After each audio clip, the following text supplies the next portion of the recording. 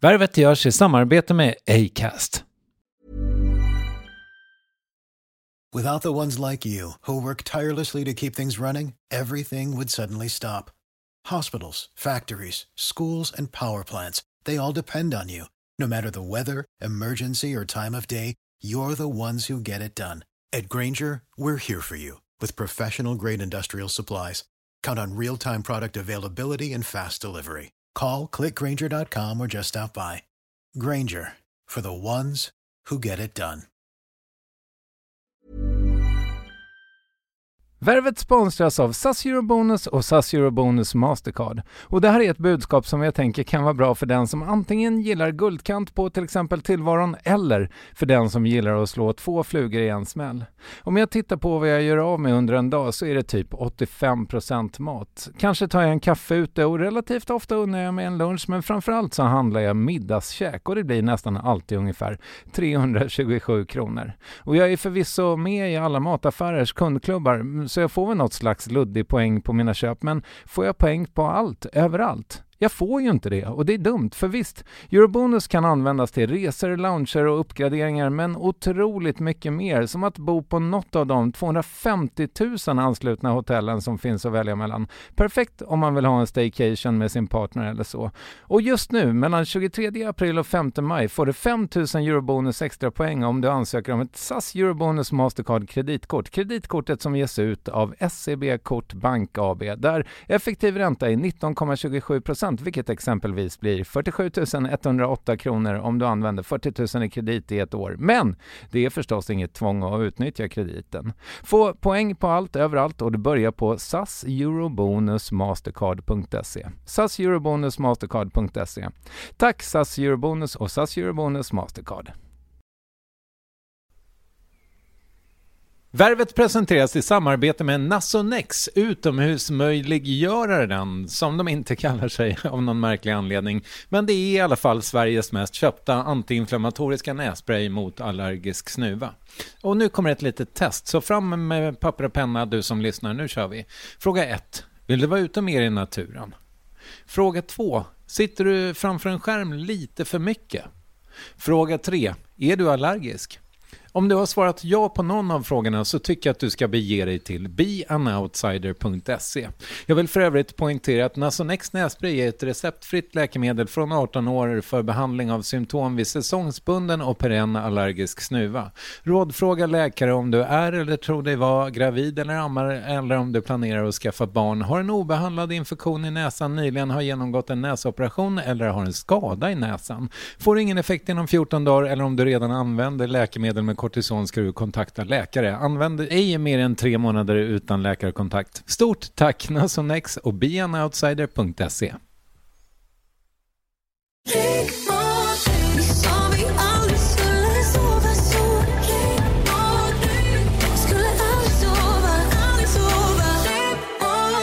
Ja, exakt så där låter hennes återkomst till svenska språket som artist. Och vi ska prata om den inte helt spikraka vägen dit här i dagens avsnitt.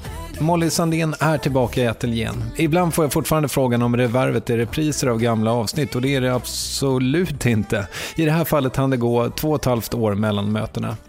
Och om du mot förmodan behöver friska upp minnet om dagens gäst. Molly Sandén är 25 år gammal, uppvuxen i Orups Huddinge och har varit artist längre än någon kan minnas i princip. Redan som 14-åring slog hon igenom i schlagersammanhang och hon har givit ut skivor sedan dess. Förra gången vi sågs hade hon ganska nyligen flyttat hem efter 2 år i Los Angeles där hon och fästmannen Danny Saucedo levde en period. Och ja, hur det gick och eftersnacket, det uppdaterar vi här helt enkelt. Så låt oss dra igång detta 12:e avsnittet av Värvet. Med mig, Kristoffer Triumf, producent Clara Wallin och vår partner in crime, Acast. Här är hon, Molly Sandén.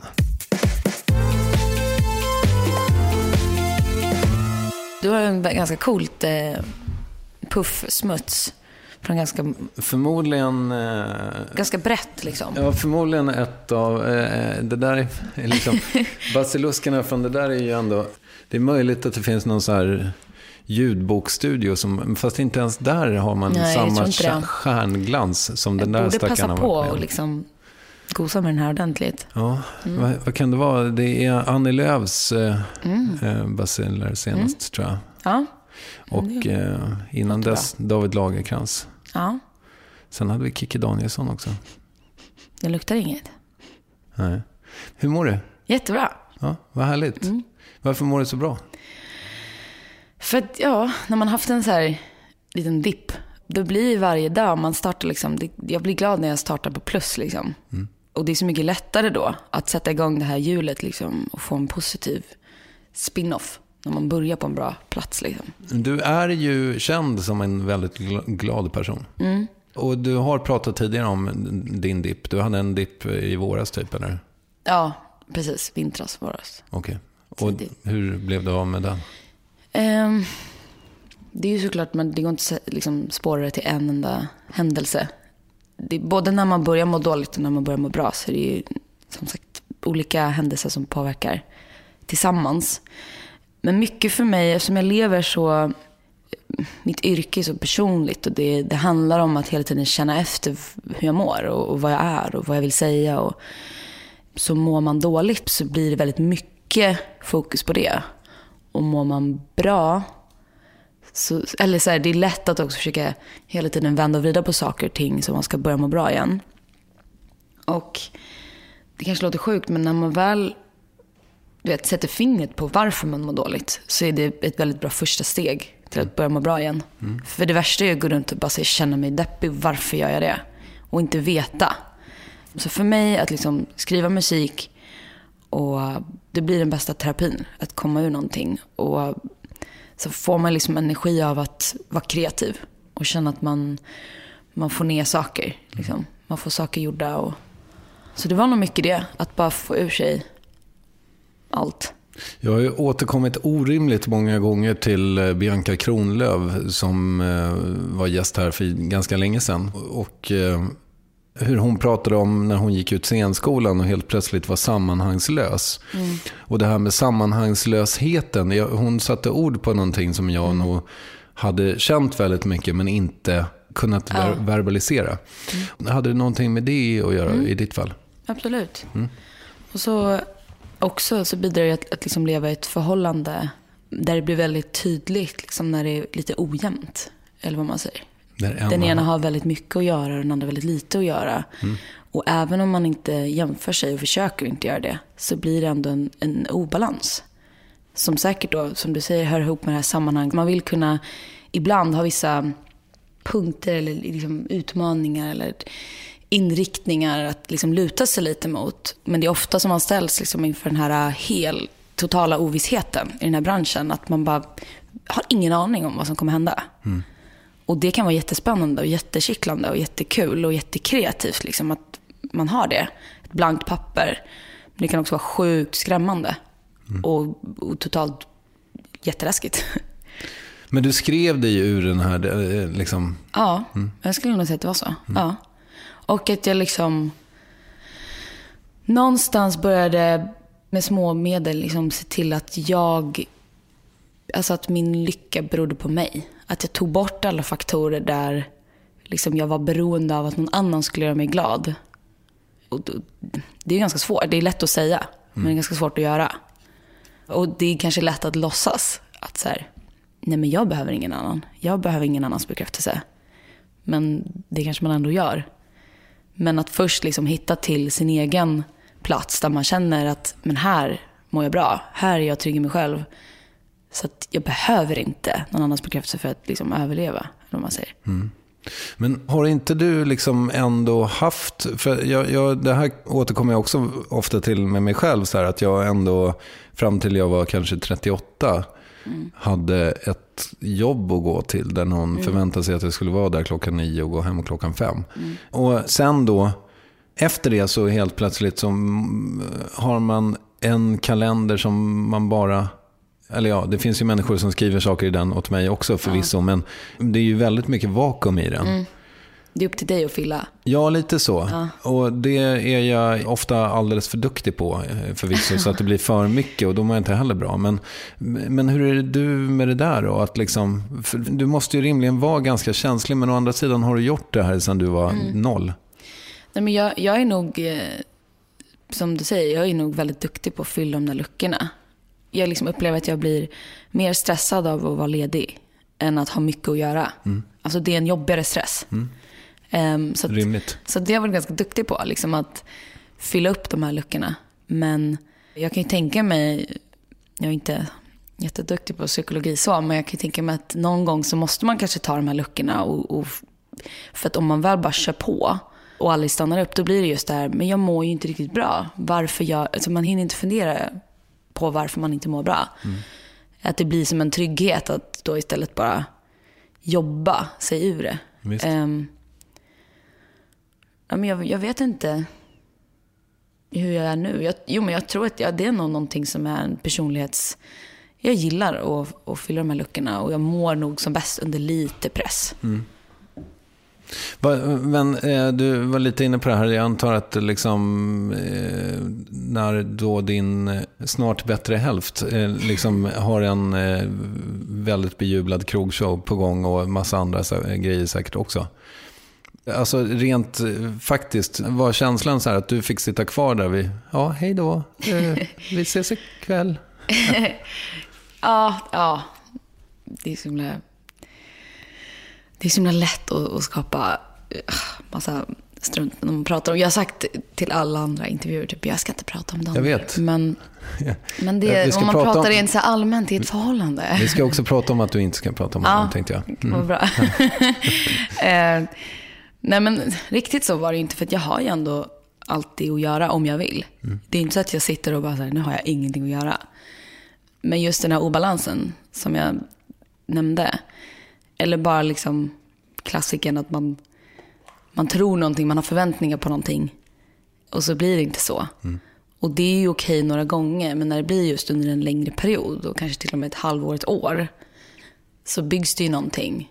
Och ja, men det var viktigt för mig att, som sagt, under den perioden, för det blir istället, jag tror att jag hanterade det genom att så här, ösa ännu mera kärlek på problemet, eller vad man ska säga. Okay. Men då får man också någon slags förväntningar tillbaka, och om man inte får det som man förväntar sig, vilket kanske också är helt orimligt av mig, så byggs det någon irritation liksom. Vad betyder det här? Jag försöker liksom slingra mig, men ändå bara ösa förväntningar på problemet. Men så här, om du inte får någonting som du vill ha, om du inte får bekräftelse. Kan du ge mig ett exempel? Ja, men din exfru eller din fru, din fästmö. Ja. Och så tänker du i början så här, istället för att bli sur för att du inte får bekräftelse, så tänker du så här, men jag ger ännu mer, så kanske jag får tillbaka hälften. Men gör man det under en lång period, så känner man sig ganska tömd till slut. Förstår du? Ja, jag förstår. Ja. En obalans. Och då till slut så måste man bara kanske bestämma sig för hur man ska ta sig ur det där behovet av att få tillbaka. För att man ska ju inte egentligen ge för att man vill ha tillbaka. Det är ju inte heller sunt. Välkommen till hälften av mina gräl. Ja, men det kanske är ganska vanligt. Och det är ju också häftigt med att ha skrivit den här låten och släppt den, att man får många som säger så här, jag känner igen mig. Och det är någonting som jag tycker är väldigt fint med musik. Rygg mot rygg pratar jag om. Du, förra gången du var här, det är 2,5 år sedan. Vad minns du av det mötet? Jag minns att jag åkte härifrån och var liksom lite nervös över att jag hade sagt för mycket. Jag minns att jag också efterhand var så här, jag förstod inte riktigt storheten i att få vara här och prata med dig.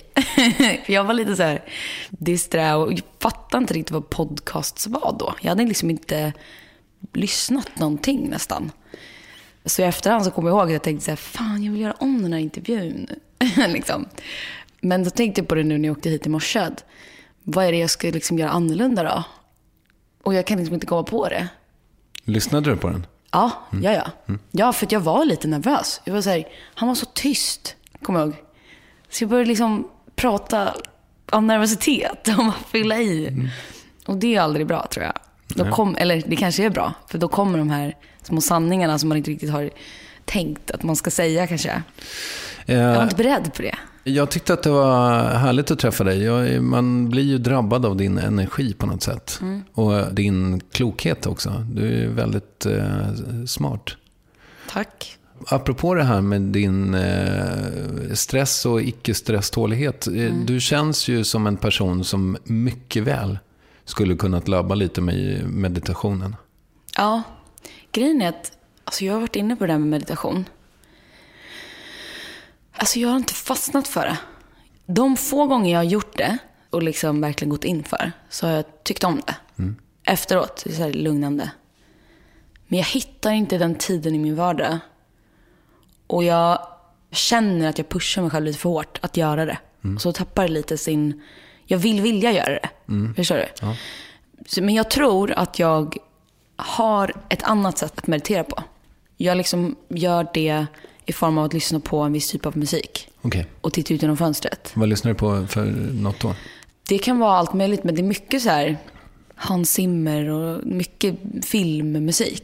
Jag gillar liksom soundtracks. Liksom, det kan vara allt från Sagan om ringen till... Liksom, ofta jag gillar pampiga... Jag får massa bilder och ser framför mig en massa landskap eller någon flyg som en fågel över bergstopparna liksom. Det tror jag är min typ av meditation. Cool.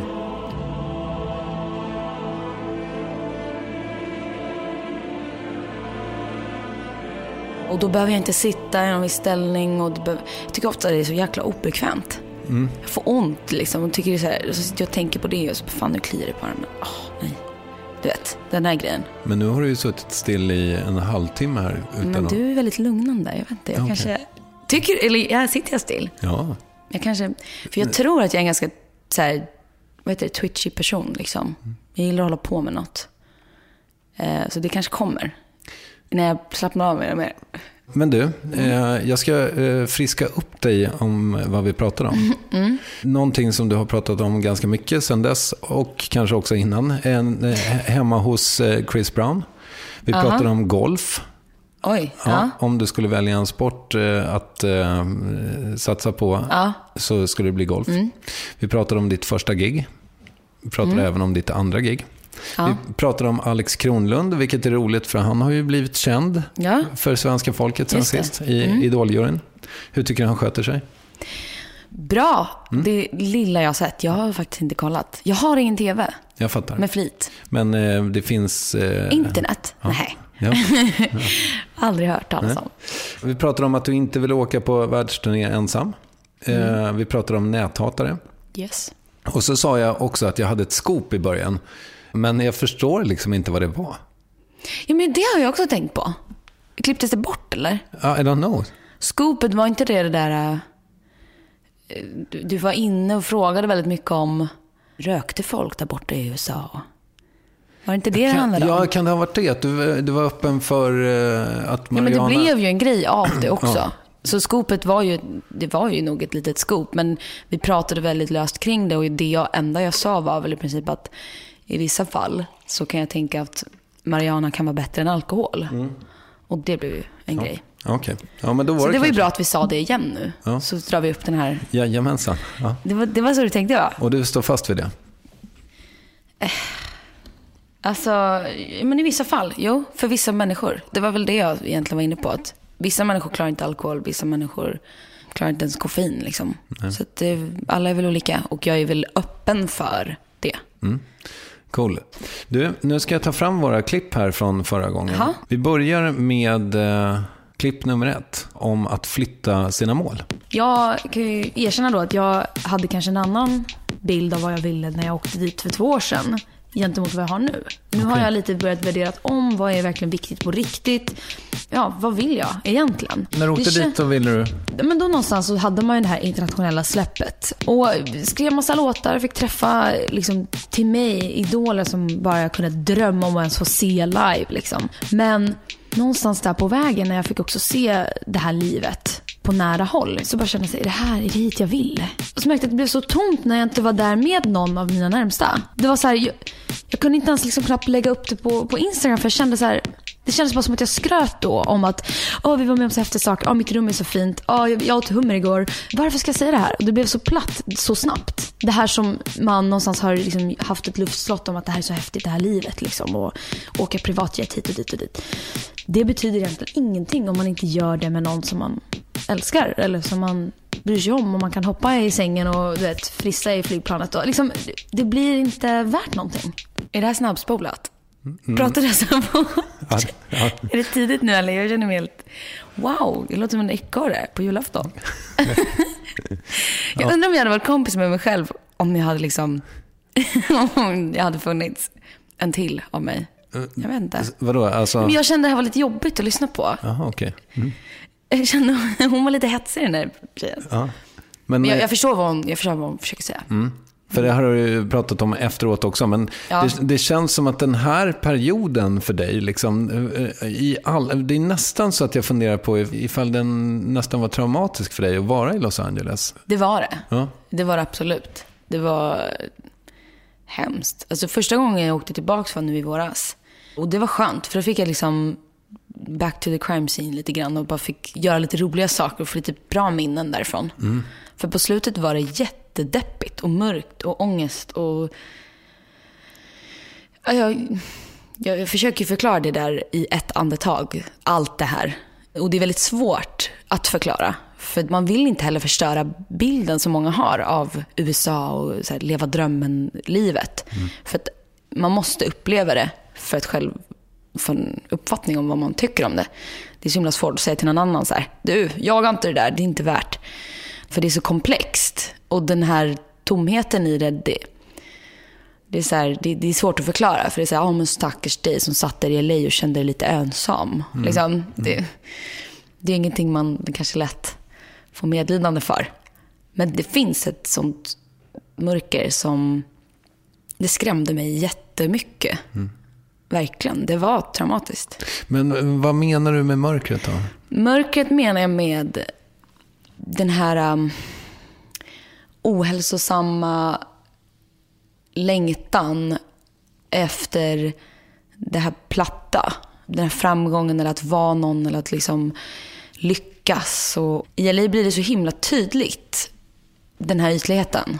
Det är det här som är så komplext att förklara. Men också när man träffar massa människor som man inser efter ett tag att shit, de är bara grymma skådisar. Jag trodde de var superhärliga, glada, roliga människor. Men sen börjar man förstå liksom, att de vill att man ska lägga upp bilder på dem på Instagram. Och det finns ingen äkthet i det. Och det är många som fastnar i droger och förnekar. Liksom, lever i in denial. Och bara, man ska kämpa, man har det här snacket liksom, och det verkar så himla bra. Och så märker man att hon går in på toa och kommer ut och liksom, nej, jag skulle aldrig göra någonting. Jag skulle aldrig ta droger. Och så ser man hur någon står och drar en lina liksom. Och så här, ja, okej. Det bara handlar om vad man säger och hur det ser ut. Men bara skrapar man lite på den här ytan så hittar man ganska mycket ångest. Men alla människor är väl inte olyckliga i Los Angeles? Gud nej. Gud nej. Och jag tror att så här, nej, det finns säkert jättemånga som kan hitta ett superbra liv där. Och det var bara, jag kände inte att det var värt, framförallt att det var ifrån mina systrar och mina vänner. För att börja om och hitta vänner där borta, det var det jag kände var det svåraste. Just att hitta äkta människor som på något sätt fanns där även när det inte var så himla härligt allting. Det är väl kanske därför, för svenskar tenderar ju att bli svensk kluster i Los Angeles. Och det blir vi lite också för att klara av det, tror jag. Men som du säger, man kan ju inte alla över en kam, och det är så himla svårt att så här, bara för att jag inte hittade det jag sökte där, så kanske det finns andra som hittar det de söker. Så jag snackade mycket med Sara Larsson om det. Och hon har inte alls samma uppfattning. Hon tycker att det är liksom, det är jättegrymt att vara där. Och hon har säkert hittat helt andra människor och helt andra, även om man då så här, lite inom samma bransch, så har hon kanske hittat helt rätt liksom. Förmodligen, obviously. Det går ju svinbra. Men jag kände bara så här, nej, det här, även de coola grejerna till slut blev ihåliga för att jag inte kunde dela det med någon nära, liksom, mer än Danny. Men jag brukar gymma med Axel ibland. Nu bara namedroppar det här. Ja. Nej, men han hade ju, eller de hade sin bas där ett tag ju. Men han menade att han fann ingen kreativitet när det inte fanns några årstider. Nej. Det tyckte han var skitviktigt. Den kan jag förstå. Ja. Jättemycket. Att så här, nej men tänk, det är liksom en perfekt lördag sommardag varje dag. Som svensk då så är det lite den här, jag ska passa på. Det ligger i en undermedvetet typ att så här, men de har ju barbecue ikväll där och till stranden och liksom, man får aldrig den här vardagen och den här liksom bara sitta i soffan och liksom, för det händer alltid någonting och det är det som också tror jag tär på ens energi, att aldrig få gå runt, eller det är klart man får göra vad man vill, men så här, känna att man typ kan gå runt osminkad, för att hela tiden så kan någonting hända runt hörnet och du ska vara beredd på det. Men det där är lite lustigt, för att jag hörde dig säga i en annan intervju att folk tittar snett på en ifall man inte kommer med klackar till studion. Det var vad jag kände då i alla fall. Sen har ju trender och sånt har ju ändrats ganska mycket.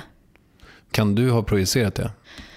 Ja, till viss del. Absolut. Men jag tror ju att när jag var där under den tiden så handlade det mycket om att jag också försökte passa in i någon slags bild och försökte ju då orientera mig i vad jag såg.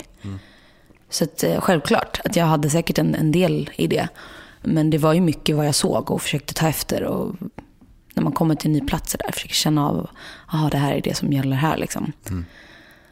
Och så försöker man ju, eller man fick höra från de man jobbade med också vad man skulle ha på sig och göra. Och det var det som också blev till slut Äta, exakt. Mycket man skulle träna. Ja, jag förstår. Och jag antar att fallet blir desto större om du hade laddat det här med massa positiva förväntningar och de avinfriades en efter en så att säga. Ja. Och pengar, det kostar ju extremt mycket att vara där borta. Och när man då inte, när man lämnade bara. Det är klart. Det blev ju en... Men jag tänkte inte så mycket på det. Jag var faktiskt verkligen bara glad att komma hem. Det var en så här... Nu kan jag andas igen. Känsla. Jag funderar på, liksom, finns det... För jag menar, det finns ju exempel på stora svenska artister som inte har gjort den resan och ändå lyckats över världen. Kanske mer förr i tiden i och för sig. Nu kanske man måste vara där i någon mån. Ja. Per Gessle har ju aldrig bott i LA så att säga. Nej, men han kom ju också från den eran. Liksom där man sålde plattor och där det var en helt annan. Det såg helt annorlunda ut.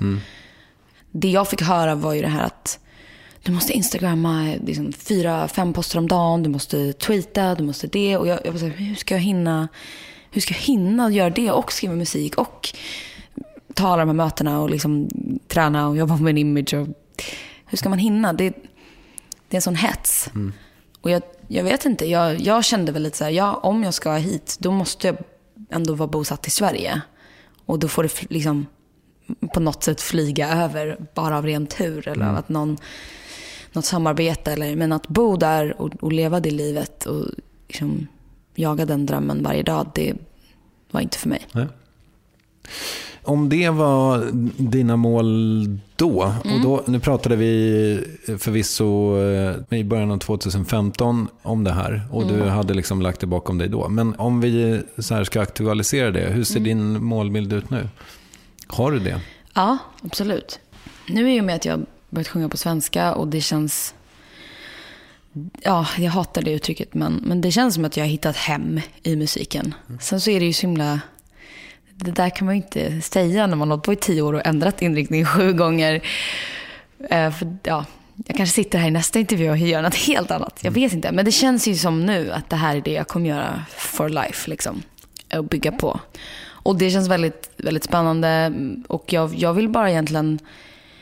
Målet med musiken är väl att bara egentligen få en repertoar där publiken så småningom kan stå och sjunga med i stort sett halva konserten liksom. Och det jag har märkt att jag liksom längtar efter rent så gigmässigt är väl kanske lite en crowd som lyssnar. Jag har varit väldigt bortskämd med väldigt fina fans och hängivna fans. Men det jag upplever lite överlag liksom, när man tittar ut över publikhavet, det är mycket mobiler och mycket så här, liksom ofokus. Okej. Mm. Så det jag skulle, liksom min dröm är att liksom få ihop tillräckligt med låtar, göra en konsert där folk lyssnar liksom. Senast jag var på konsert så var det ju på Håkan Hellström. Och det instagrammade så mycket därifrån också, kan jag säga.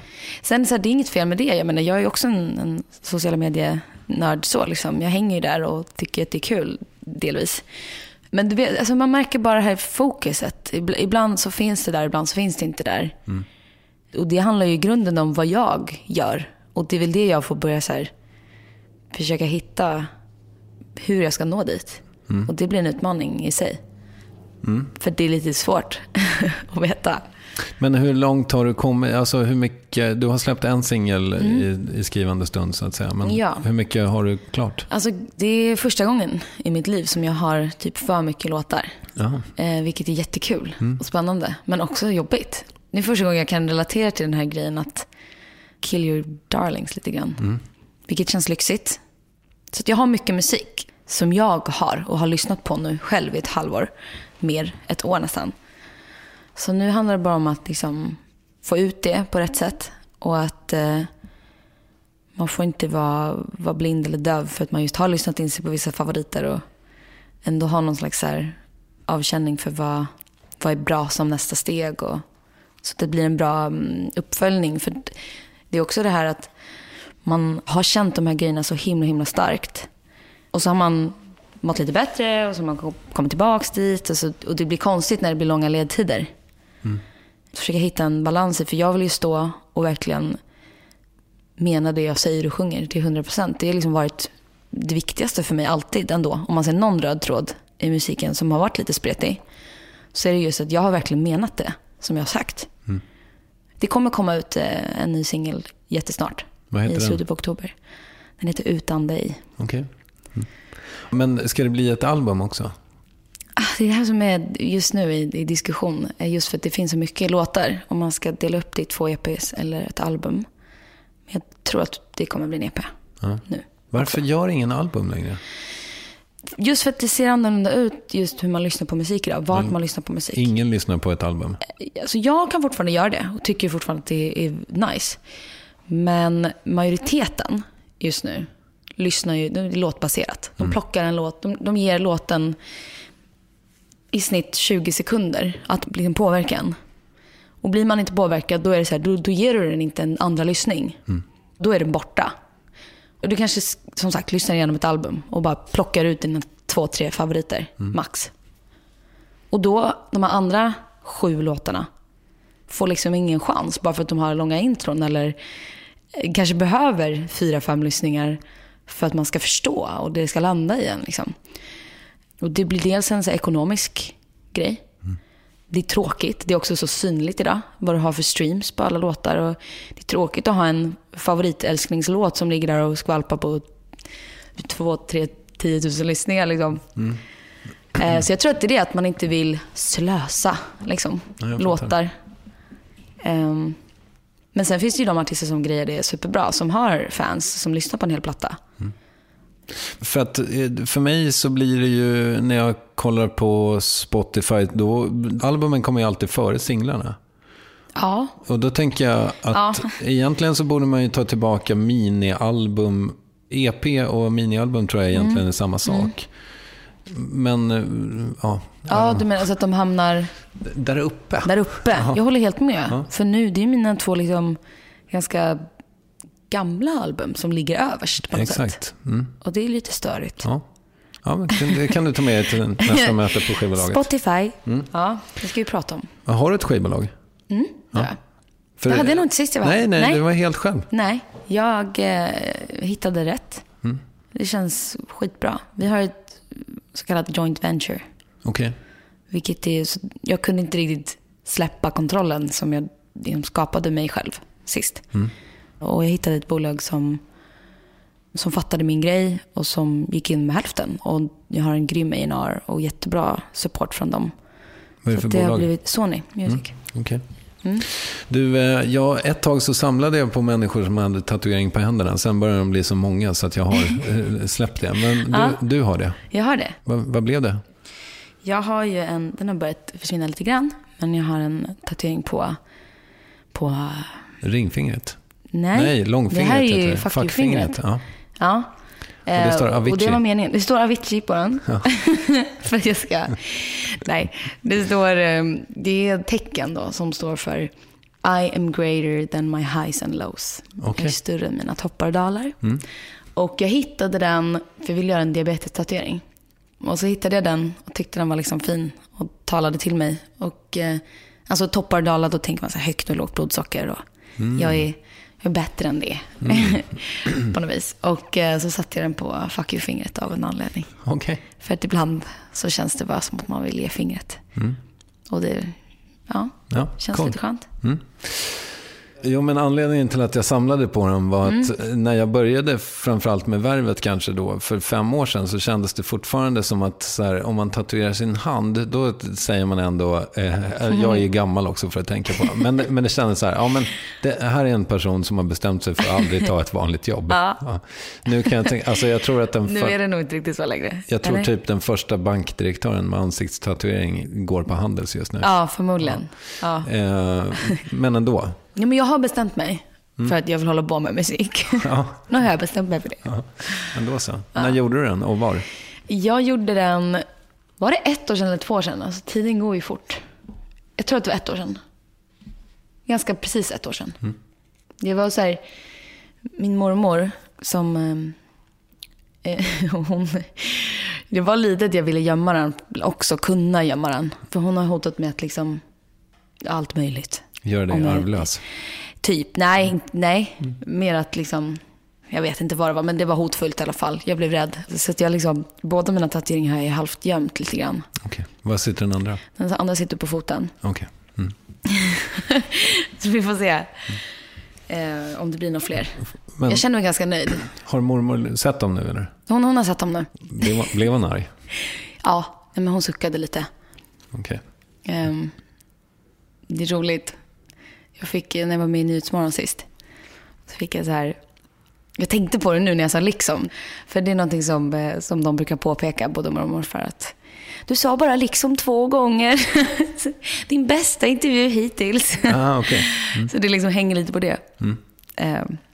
Jag förstår. Kul. Here's a cool fact. A crocodile can't stick out its tongue. Another cool fact, you can get short-term health insurance for a month or just under a year in some states.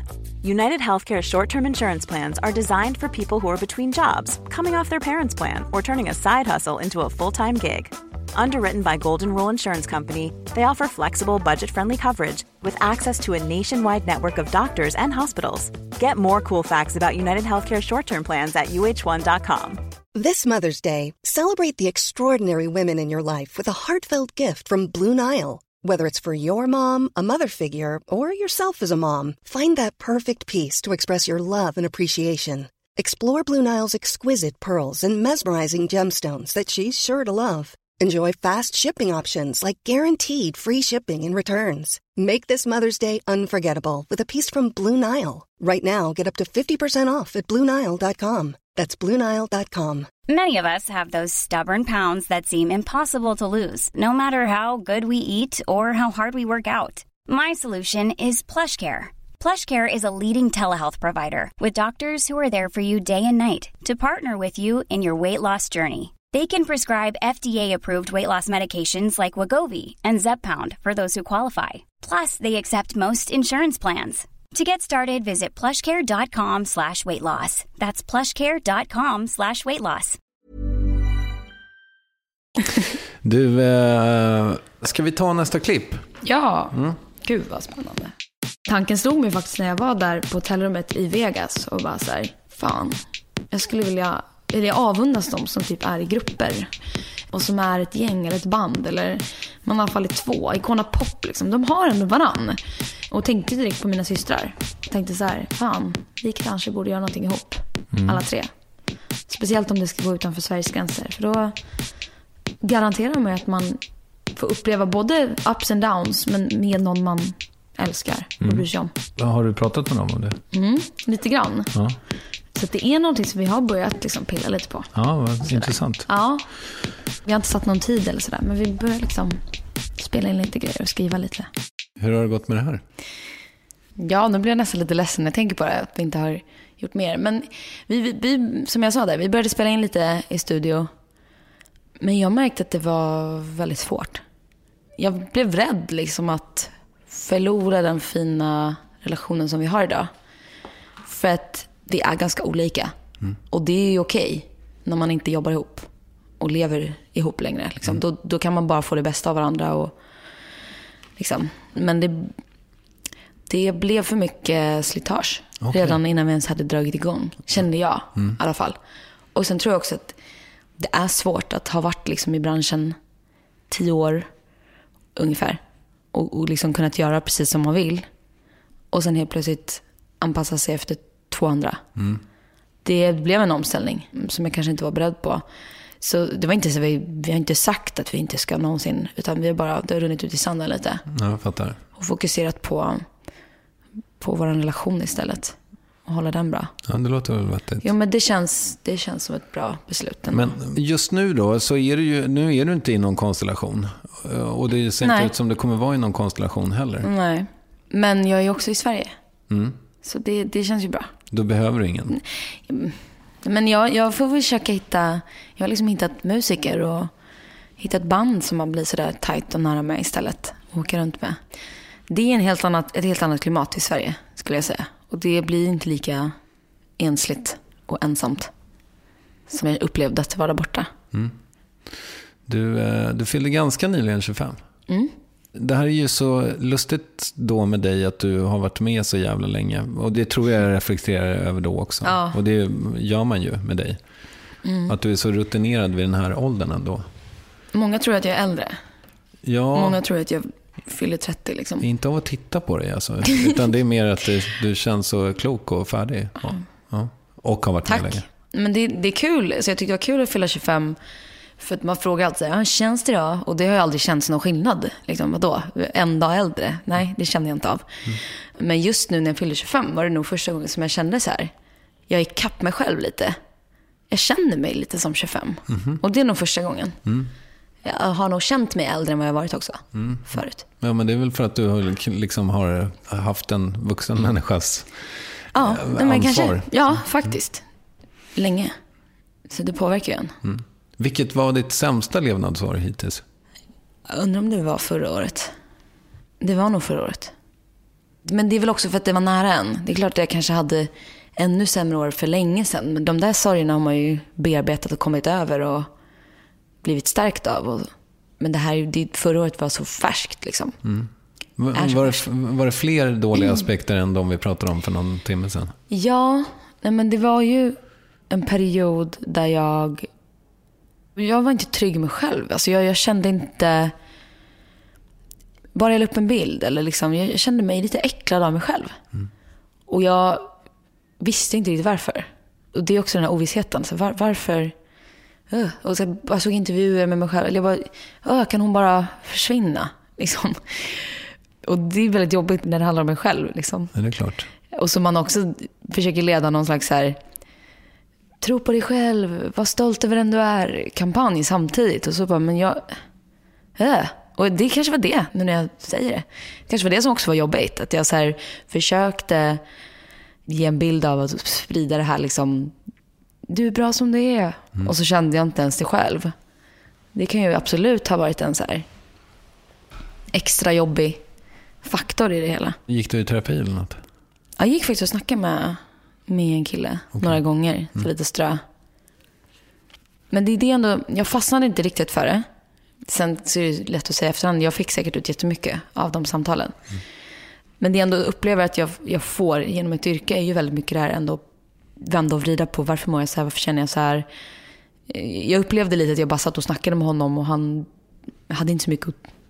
Jag bara satt och bara pratade av mig. Och det kanske var det jag behövde, men jag vet inte. Jag kanske ska testa en annan typ av samtal liksom. Men nu känns det ju ändå som att du har vind i seglen, eller? Ja. Jo, det får man säga. Det är läskigt också att erkänna det. Varför det? För då har man någonstans att falla liksom. Det är det enda som är skönt med att må dåligt. Det är just att man vet att man krigar och man har inte så mycket att förlora liksom. Det måste komma något bättre efter. Det är sant. Och det är en skön känsla. Det är ändå någonting som jag, när jag tittar tillbaka, kan se ett mönster i. Att jag har, efter mina lowest points, så har jag också haft mina bästa perioder direkt efter. Men det, som sagt, då blir den här rädslan att så här, shit, det här kommer inte vara för alltid. Men det känns som att den där som blev ganska omskrivet när du så här raderade hela ditt Instagram, det känns ju som en superterapeutisk handling. Och klippte håret. Det är ju också folk så här psykologat mig för. Ja, nej men absolut. Det blir en så här utrensning, nystart, som man behöver ibland. Herregud, ja. Ja. Och du, jag menar återigen då, med förhoppning att jag inte låter nedlåtande, men du är ju 25, du kanske måste få vara lite vilsen också och återuppfinna dig själv. Du ska ju göra det, tycker jag. Ja, det har jag också landat lite i. Det var en period, säkert också där jag mådde som sämst, liksom, där jag hade problem med att jag kände mig spretig. Att säga, jag måste ju hålla mig till det här som jag har gjort nu, för att nu kan jag inte byta så många gånger till. Liksom, att man börjar känna att rädsla inför att göra något annat. För att folk ska tycka då att man är lite ocreddy eller något. Jag vet inte. Men det har jag landat i lite nu. Att så här, försöka stå för det då, och kanske vara ett exempel på att man ska få hitta sig själv på nytt flera gånger. Ja. För att man är komplex.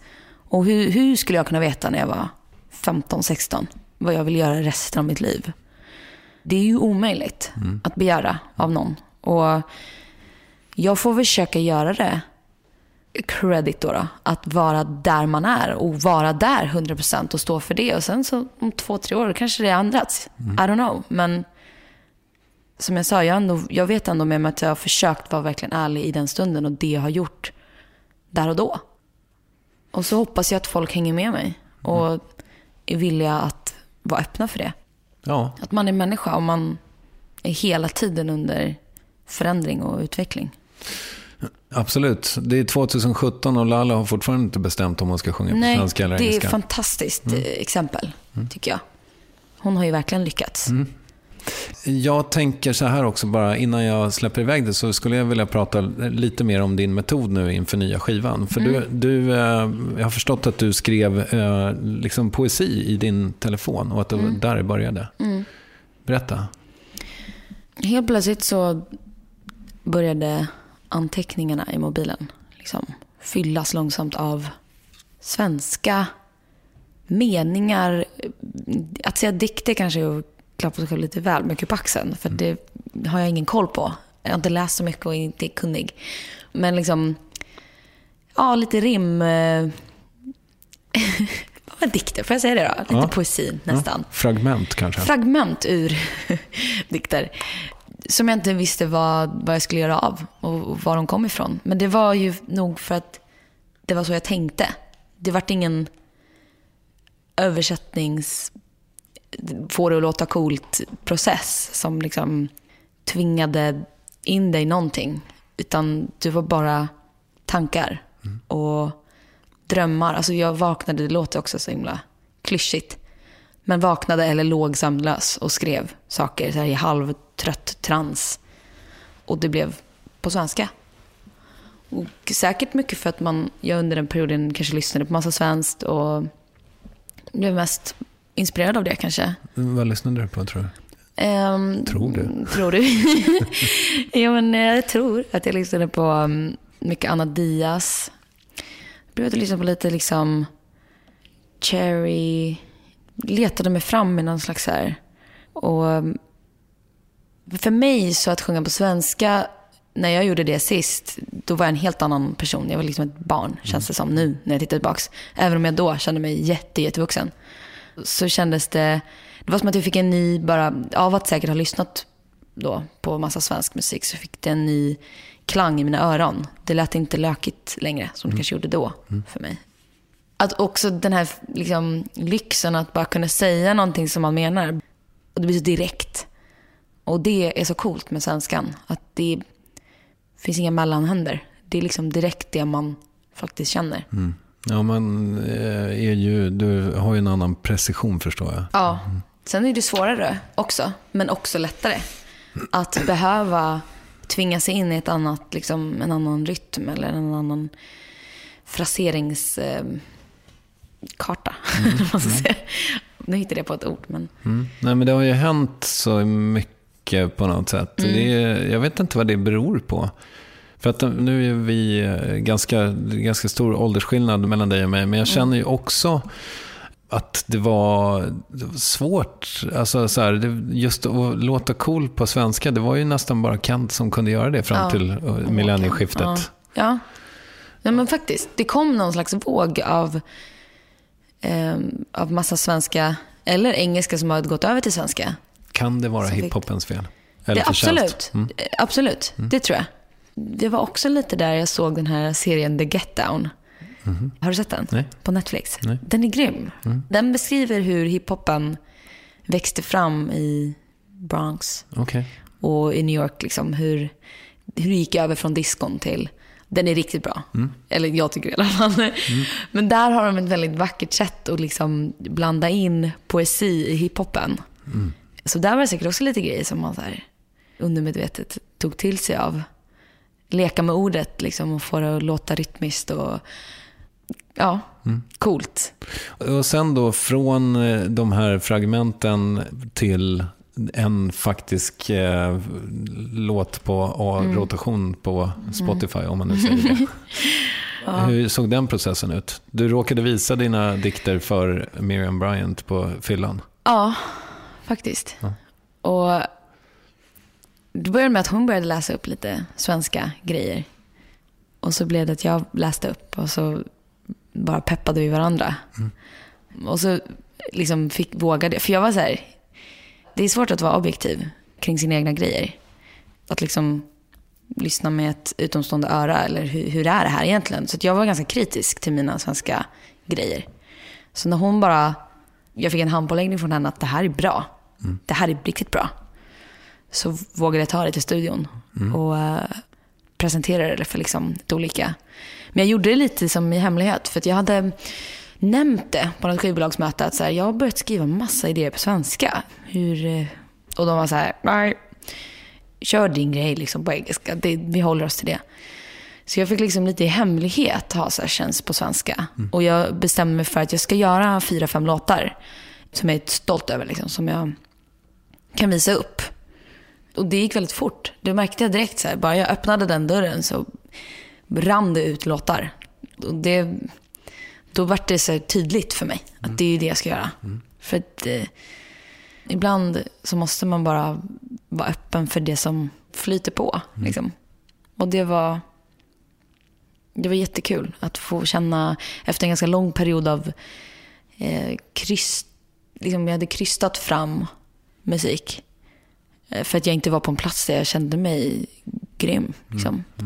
Att helt plötsligt så bara hade jag så mycket att säga och så mycket att kommunicera. Och det var ju första steget till att börja må bra, tror jag. Känna sig kreativ. Ja, det är ju såklart återigen då väldigt viktigt att man känner att man har ett sammanhang. Eller att man har skapat sig ett sammanhang. Man har skapat sig ett sammanhang. Det är en jättecool känsla. Från ingenting så helt plötsligt så finns det något. Och du sa förut att du har för många låtar. Hur många låtar har du? Alltså jag gör lite så, jobbar listor och så flyttar jag över, liksom flyttar upp dem som jag gillar och så här. Så det finns kanske några som jag inte nu riktigt står för då. Eller så här, jag känner inte att de är 100, men jag har nog kanske 20 låtar. Ja, men cool. Då så. Men av dem kanske 5 som känns riktigt bra. Eller 8. Men då är de andra 15 eller 12 work in progress. Ja, man ger ju inte helt upp på en låt liksom. Det är coolt att den kan ju få nytt liv. Eller hamna hos någon annan om man skriver om lite grann. Det är coolt att den behöver inte... Det blir inte alltid det man tänker från början. Nej. Tycker du att du har hittat ett annat uttryck rent röstmässigt när du sjunger på svenska? Det tycker jag. Kan du sätta ord på det? För annars gör jag det. Ja, men det hade varit roligare om du satte... Nej, vi börjar med men du kommer inte ändra dig nu för vad jag säger? Nej. Jag tror att jag liksom... Det är mer fokus på att få fram texten än att sjunga fint. Eller fint som i min värld har varit så här vackert eller vibrato eller waila mycket och liksom att nu blir det mer att berätta. För att det också är mer direkt. Ja, det är väl det jag tänker. Vad tänker du? Jättespännande. Ja, men återigen, lite jobbigt att jag är en gubbe som säger det. Men jag tycker att du låter mycket sexigare. Ja, det är bra. Ja. Det vill jag vara. För att du har alltid sjungit med väldigt, väldigt mycket känsla. Men det är som att det är en, liksom, du har hittat, det säger man inte att man ska sjunga med könet. Med könet, jo. Absolut. Och det är som att du gör det. Ja. Ja. Jo, men det stämmer nog också. Det är inte så att jag tänker. Det har jag inte tänkt när jag har sjungit det. Nej. Nu ska jag låta sexig. men det finns väl också någonting som man kanske hör. Alltså, det är någon slags frustration, någon slags aggression som kanske kan uppfattas sexy. För att jag menar det. Och det är så här, det här har stört mig. Och att man bryter sig fri från det. Vänd dig om, gubbjävel. Vänd dig om, för fan. Ja. Och det där tänker jag också kanske är just att om man nu tänker sig sin kreativitet som en lök, det här brukar jag återkomma till, men att man skalar bort liksom lager efter lager. Och om du då liksom går tillbaka till det svenska som dessutom verkligen kommer från inifrån dig, ja, då är det väl rimligt att det försvinner fler lager. Ja. Och man kommer närmare någon slags kärna som kanske inte behöver vara könet, men som är core. Man kommer närmare könet. Ja. Det är jättebra. Jättejobbigt att prata kön med dig. Så jag tycker vi går vidare. Okay.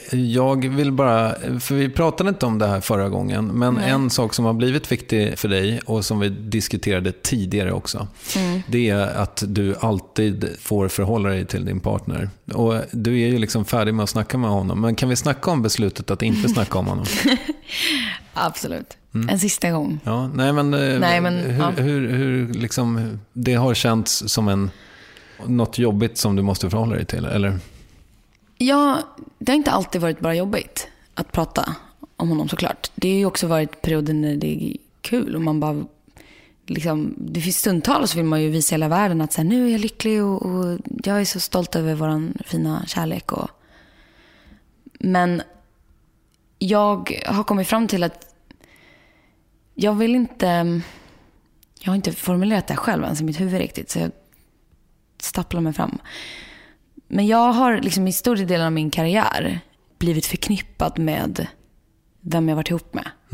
Och det började väl kanske med liksom Why Am I Crying, som var en liten breakup-låt, och det skrevs massa om Erik och hit och dit. Erik Saade. Reds som känns som 100 år sedan. Men då var tydligen jättekul att skriva om. Och sen att liksom leva i ett förhållande där den andra personen är väldigt synlig och man själv är väldigt synlig, och det blir att allting jag gör spiller över på honom och allting han gör spiller över på mig, och det ifrågasätts och det vänds och vrids och jag kände väl lite efter framförallt Så mycket bättre förra året när Danny var med, att jag fick så mycket frågor, jag fick så mycket, och jag var så här, men kan jag få stå för mig och kan han få stå för det han gör? Och så för egentligen så, jag fattar att det är intressant för folk, men jag vill ju att folk ska gilla mig för mig och tycka att jag är intressant nog utan honom. Så det blev en del i den här hitta sin egen lycka-resan som jag har gjort ändå senaste året. Rensa Instagram. Ja, men rensa Instagram, precis, att jag ska inte behöva andra människors bekräftelse för att må bra. Och det inkluderar ju min partner. Att jag ska kunna vakna med, som sagt, på plus på grund av mig själv och känna mig fin redan som det är. Och då blir det väldigt svårt att liksom leva med någon då med den här lite obalansen där någon har jättemycket och man ska försöka inte jämföra sig och inte bli påverkad av allt som händer för honom. Och att då hela tiden bli frågad och, hur går det med bröllopet och bröllopsplanerna och Dannys show, kan du berätta? Nej, det är hans grej. Kan jag få bara vara mig nu? Och så insåg jag väl kanske så här, shit, jag kanske inte har fått stå helt själv någonsin. Och det har alltid varit att vi har pushat varandra och lagt upp varandras grejer. Och jag ville bara göra ett statement att säga, det jag gör nu, det är på grund av mig. Och även om jag såklart inspireras av allt jag upplever och det är vissa grejer som jag hämtar därifrån, så gör jag det här själv. Och jag vill få känna att det räcker med mig. Det är svincoolt. Och det där det är en ganska subtil grej, men det finns det här Nyhetsmorgon-intervjun som vi pratade om alldeles nyss. Ja. Så är det en ganska småputtrig intervju med Jesper Börjesson. Och 5 minuter in så kommer det ett VB, som man säger i branschen, alltså ett klipp med Danny Saucedo. Och jag har en känsla av att vad händer med dig då? Jag blir arg. Men kan man inspirera varandra också, alltså artistkollegor, eller jag tänkte du och Danny som är tillsammans, alltså, som också sjunger på svenska lite, alltså kan det vara att man inspirerar varandra lite? Kanske undermedvetet, absolut. Men jag tror det just egentligen inte, i mitt fall så handlar det inte om Danny. Det var snarare att jag tvärtom ville vara så här, bara för att han hade börjat sjunga på svenska så vill jag inte göra det. Nej, men så att jag så det var verkligen en chock. Oj, nu kom det upp något. Nu kom det upp fel. Bilder på Danny och liksom den har hittat hem. Ja. Södermalm är stort. Ja, nej men precis, men det är väl intressant det där att man möjligen kan inspireras av varandra då. Jag blir förbannad. Ja. Och det sjuka var att vi gjorde en förintervju som man gör. Liksom, vad vill vi prata om? Och så var det så här, är det någonting speciellt vi ska... Ja, jag skulle uppskatta om vi inte pratade om Danny. Det här har varit skönt med en intervju. En intervju där vi inte pratade om Danny. Nej, absolut. Sen kommer vi dit, vi gör den här låten och så kommer någon studiomansperson som ska så här... Ja, och nu ska ni ta intervjun och så börjar ni sitter där och Jesper kommer fråga det här och sen kommer ett kort VB om Danny och sen så går vi vidare. Och jag bara, va? Och jag tror att han skämtar, för att det är så sjukt liksom. Så kommer ett litet kort klipp om Danny och så och jag vill säga, va? Nej. Jag är beredd att börja garva liksom. Jag har så skratt i rösten och bara, va? Vad menar du nu? Varför ska det ligga ett klipp om Danny mitt i min intervju? Nej, men vi tänkte koppla ihop där. Men Jesper kommer förklara det. Och jag sa, fast nej, det har inte vi gått med på. Det har inte vi godkänt. Och varför? Jag förstår inte. Du får förklara för mig. Varför ska han ha med ett klipp på Danny när jag ska prata om min nya musik? Och han blir lite stressad och så här. Jag bara, det får ni inte göra. Och så säger jag har med mig min pressperson från skivbolaget som går iväg liksom och säger, jag ska bara dubbelkolla det här, var det här kommer ifrån. Och säger så här, nej, nu har jag sagt till, de får absolut inte visa något klipp på Danny mitt i din intervju. Det var jättekonstigt. Och så jag går in och liksom vet det här lite grann i mitt bakhuvud och tänker så här, men skönt, det kommer inte dyka upp.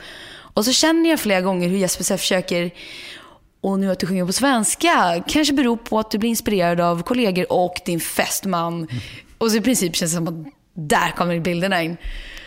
Och jag försöker så här ducka det, för nej, det är inte alls det jag vill säga. Det blir så himla vinklat liksom.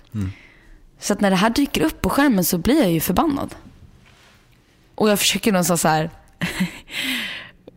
i de här millisekunderna avgöra hur allvarligt det här känns liksom. Ska du göra en Ska jag bara resa mig upp och gå, eller ska jag liksom försöka skratta bort, eller hur ska jag hantera det här? Och jag minns liksom inte. Jag fick lite så blackout typ vad som hände.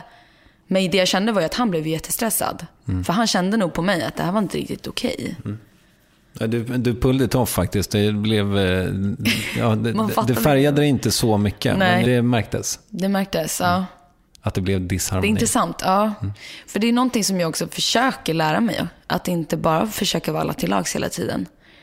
Att faktiskt säga ifrån om man tycker att man blir behandlad fel. För det är någonstans, det är jag som bestämmer. Och om jag bara låter folk trampa på mig, då blir det till en vana liksom. Och även för mig. Jag har pratat om det lite, men det har gått så långt att mitt det här personliga spacet som många har, jag tror inte jag har det riktigt längre. I form av både fysiskt men också då, så här, psykiskt. När man ska ta på sig den här proffsrollen. Att så här, nu är jag professionell och artist. Och liksom, folk skulle i princip kunna komma och spotta mig i ansiktet. Och jag hade bara så här, oj, du menade nog inte det. Eller liksom, någon kommer och grabbar mig och bara, tack för komplimang. Eller du vet, det har gått så långt så skulle jag inte göra. Men att den här personliga spacen har bara försvunnit. Jag beundrar folk som, där någon så här, jag vet inte om det är någon kille som så här, kollar in någon tjej och hon bara, ursäkta? Det skulle aldrig hända, alltså det skulle aldrig hända för mig. För jag har inte den försvarsmekanismen. Jag försöker gräva i det, vad det beror på. Och det är nog också mycket att man har varit ute, träffat mycket liksom fans och alla möjliga. Man är alltid beredd på att så här, stå med öppna armar för allt och alla. Och jag är nog kanske lite så godtrogen och tror nog att de flesta vill väl. Och då att det blir en sån chock när någon är taskig att man hinner inte ens reagera. Man blir så här, personen hinner försvinna runt hörnet när jag inser att så här, det där var inte okej. Men vadå, har du blivit tafsad på i sådana sammanhang? Ja, det har jag ju. Absolut. Man är ute på krogen framförallt liksom, i de sammanhangen. Men har du blivit bättre på att säga nej då? Nu vill jag ju säga ja, men jag har nog inte riktigt blivit utsatt för det sen jag faktiskt kom på det här. För jag har inte tänkt på det. Nästa gång smäller det. Jävlar. Ja, bra. Ja, nu ska jag... Men jag tror att jag är rädd för att liksom slå till någon och så visar det sig att det inte var mening. Eller du vet, den där grejen är jag så rädd för. Men egentligen... Kanske inte behöver slå. Kanske inte behöver slå. Men det är också den här grejen med att vara lite i offentlighetens öga. Man säger att om det skulle bli ett slagsmål någonstans, säger vi, eller om det skulle vara någonting som händer, så skulle jag sällan gå vinnande ur det. Eller så här, det skulle ju vara snackas om att jag gjorde någonting. Det är som att jag inte oddsen för mig i något sånt sammanhang. För det är ju roligare också om Molly Sandén var den knäppa. Liksom. Det är ju kul. Kul att snacka om. Ja, kanske. Så då kanske man måste akta sig lite mer. Och det är väl det som har bara gått till överdrift för mig. Att jag aktar mig så mycket. Och som sagt vill vara alla till lag. Så också tror gott om de flesta. Och då inte hinner reagera rätt liksom. Nu ska jag sy ihop en säck här och säga att det där är en typisk KBT-terapeut. Ja, det där kan jag gå med till någon att snacka om. Verkligen. Ja. Ja, men för det är ju skönt när man väl de få gångerna står upp för sig själv. Det är ju väldigt viktigt att göra det. Man mår ju jättebra efteråt. Och nu är inte det...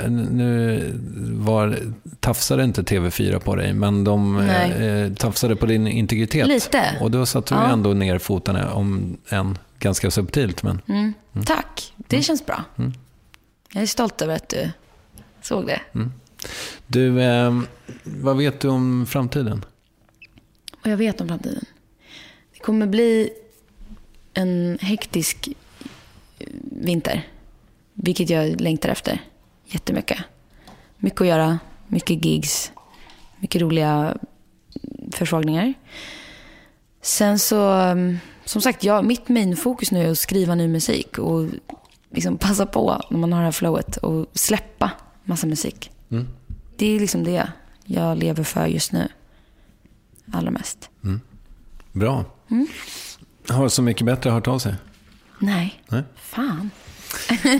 Skulle du tacka? Jag vet inte. Det känns som att jag kanske skulle vilja liksom hunnit släppa lite mer. Bra. Så kan jag känna. Jag tror det är vettigt. Men du blir ju den upplagans Miriam Bryant. Det vill säga karismatiken som alla älskar. Nej, men tack, det får vi. Nu har du jinxat det. Ja. Du, vill du rekommendera något? Ja, jag vill rekommendera att folk tittar på Cowspiracy. Det vill jag. Är du vegetarian? Alltså jag är så här, jag är vegetarian som fuskar med fisk och skaldjur ibland. Jag önskar att jag var vegan. Och jag har varit det periodvis. Och hemma skulle jag säga att jag är vegan. Köper liksom inga animaliska produkter hem. Men det är lite för svårt just nu när man är på turné och så. Men jag tycker också att det är viktigt att säga att så här, nu kanske man får en massa hat från vegetarianer som säger du kan inte kalla dig vegetarian om du... Kanske. Men jag tycker att allt är inte svart och vitt. Och hellre att fler människor kanske kan titta på ett alternativ till hur man lever och kanske bara minskar eller lägger om bara lite vanor och känner efter. För jag tror att många går på ren rutin när man käkar. Och det är väl bara så här, våga testa något annat. Jag är inte så stenhård och så här, förstår, en aggressiv vegetarian. Nej. Jag hade Jonathan Safran Foer i Värvet för inte så länge sedan som skrev boken Äta djur. Har du läst den? Nej.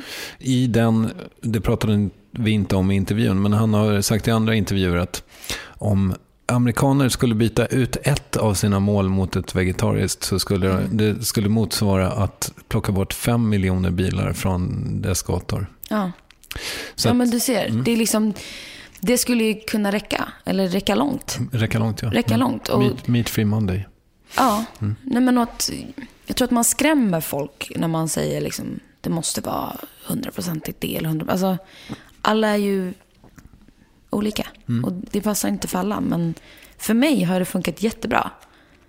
Så det våga testa något annat. Cool. Vem tycker du att jag ska reverva? Reverva? Har du pratat med Anna Diaz? Nej. Anna tycker jag du ska. Då blir det ett helt vanligt Värvet. Ja. Ja, du menar så. Reverva. Jag trodde det bara var ett coolt uttryck för värva är det bara då. Men om jag ska reverva någon, det kanske är en svår fråga. Jag kanske måste börja steka den. För det bygger på att du vet vilka jag har haft. Ja. Alltså jag har ju lyssnat på massor, men Gina.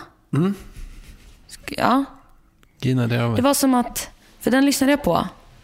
Och det känns som att man skulle kunna prata mer med henne. Var jättebra. Ja. Du, var otroligt trevligt att träffa dig igen. Tack, detsamma. Molly Sandén, och det sista här om köttindustrin fick mig att tänka på något som doktorn i etik Ann Heberlein sa när jag intervjuade henne i Verket för ett par år sedan. Att hon trodde att om 50 år skulle vi titta tillbaka på den här tiden och tycka att vi var så barbariska som åt kött. Hur som helst, Molly Sandén finns på Instagram. Där heter hon Mollys med en nolla istället för O. Värvet heter Varvet i samma medium och vi finns också på Facebook. Sök och ni ska finna. Nästa vecka kommer äntligen Mia Skäringer hit och hon lät bland annat så här. Jag trivs med att vara kvinna, men jag har aldrig känt mig speciellt kvinnlig. Jag känner mer att jag spelar på förväntan kvinnligt. Inspelat i Göteborg. Jag hoppas vi hörs då. Kram till dess. Hej!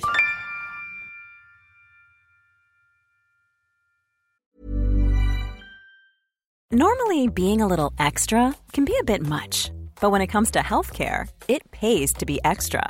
And United Healthcare makes it easy with Health Protector Guard fixed indemnity insurance plans. Underwritten by Golden Rule Insurance Company, they supplement your primary plan, helping you manage out-of-pocket costs without the usual requirements and restrictions like deductibles and enrollment periods. So when it comes to covering your medical bills, you can feel good about being a little extra. Visit uh1.com to find the Health Protector Guard plan for you. Even on a budget, quality is non-negotiable. That's why Quince is the place to score high-end essentials at 50 to 80% less than similar brands. Get your hands on buttery soft cashmere sweaters from just $60, Italian leather jackets, and so much more.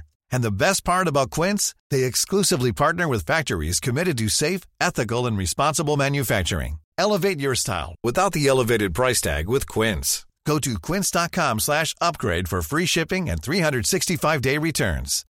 As humans, we're naturally driven by the search for better. But when it comes to hiring, the best way to search for a candidate isn't to search at all. Don't search, match with Indeed. When I was looking to hire someone, it was so slow and overwhelming. I wish I had used Indeed. If you need to hire, you need Indeed. Indeed is your matching and hiring platform with over 350 million global monthly visitors, according to Indeed data, and a matching engine that helps you find quality candidates fast. Ditch the busy work. Use Indeed for scheduling, screening, and messaging so you can connect with candidates faster. And Indeed doesn't just help you hire faster. 93% of employers agree Indeed delivers the highest quality matches compared to other job sites, according to a recent Indeed survey. And listeners of this show will get a $75 sponsored job credit to get your jobs more visibility at Indeed.com/podcast. That's Indeed.com/podcast. Terms and conditions apply.